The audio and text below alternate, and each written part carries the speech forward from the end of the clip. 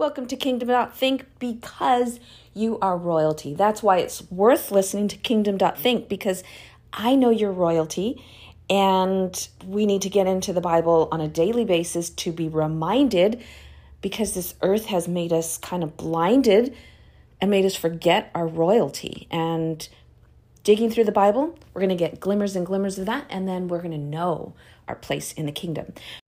We are going to cover a lot of chapters today. We have Genesis 5, 6, and 7, Psalms 3, and Matthew 3. I don't know why it's 3 chapters today. Maybe because the story of Noah is so juicy. Okay, well, on chapter 5, we go. I suggest you don't really skim over it because it's really interesting to read the genealogy of where Noah came from. And but when you read through this, you're going to see at the very end, verse 24, really it's verse 21 where he's introduced.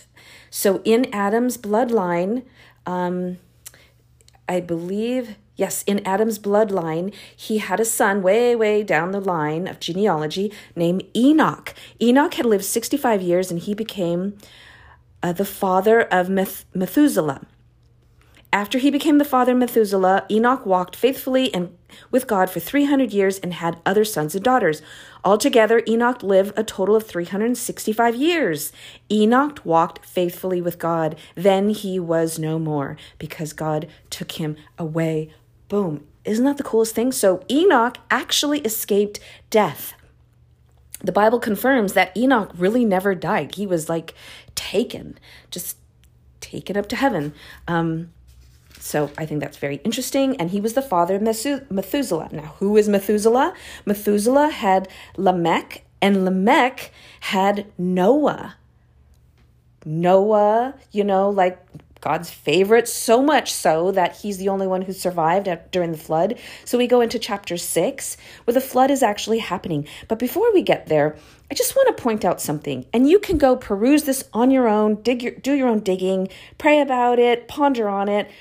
I don't really know, but verse 4, it mentions the Nephilims. The Nephilims were on the earth in those days and also afterward, when the sons of God went to the daughters of humans and had children by them. They were the heroes of olden men. Who are we talking about there? I don't really know, but it's something worth pondering on. Who are we really talking about? Are we talking about kings and big dignitaries, or are we actually talking about creatures? Is that where Goliath came from? Who knows? Very interesting. But wickedness came across the land, as we know the story, and it was so bad that God had to destroy humankind, but the only one he left was Noah and Noah's 3 sons, Shem, Ham, and Japheth, and their wives. And he basically gave Noah instructions on how to build the ark, how to get the animals in, and told him that he's going to flood the earth, but he's going to keep his sons and himself and his wife.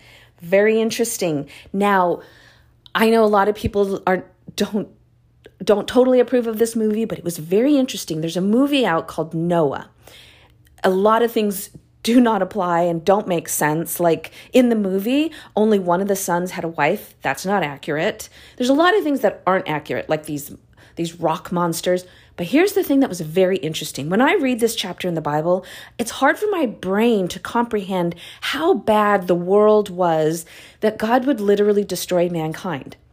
So I watched the movie, and all of a sudden, I had a new vision of how bad mankind could really be and what Noah must have gone through. Also, in the movie, it says Lamech was killed when Noah was a child. I don't know if that's true. It doesn't say that here in this chapter. It does say that in the movie. Now, remember, it's a movie, so they're trying to create drama, and they have to have their climactic moment. So 2 of the sons did not have wives, and that created some drama. It's just a movie. However, it did give me a window into what mankind must have looked like, that God would actually destroy it. Very interesting. So then we moved into chapter 7, where we actually go through the flood. We talk about Noah, how he lived 600 years. The waters flooded the earth for 150 days. For 150 days. Yes. Very detailed, very interesting. let's move on to Psalms. We are at Psalms, what did I say? We are Psalms 3. Now, sometimes it's just so beautiful, it just needs to be read. And this is one of those times. So here we go. Psalms 3. Lord, how many are my foes? How many rise up against me? Many are saying of me, God will not deliver him. But you, Lord, are a shield around me, my glory, the one who lifts my head high. I call out to the Lord, and he answers me from his holy mountain. I lie down and sleep. I wake up again because the Lord sustains me. I will not fear though 10,000s assail me on every side. Arise, Lord, deliver me, my God. Strike all my enemies on the jaw. Break the teeth of the wicked. From the Lord comes deliverance. May your blessings be on your people.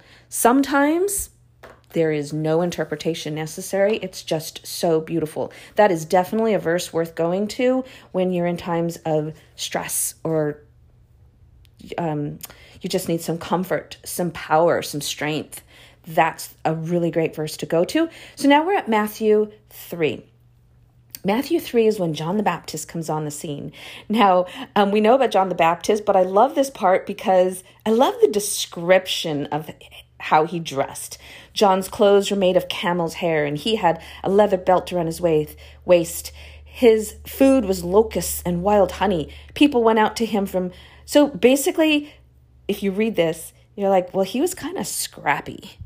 He was kind of scrappy, almost like a hippie. Reminds me of, somebody chilling at the beach in Santa Cruz, dreadlocks. And anyways, I thought that was very interesting.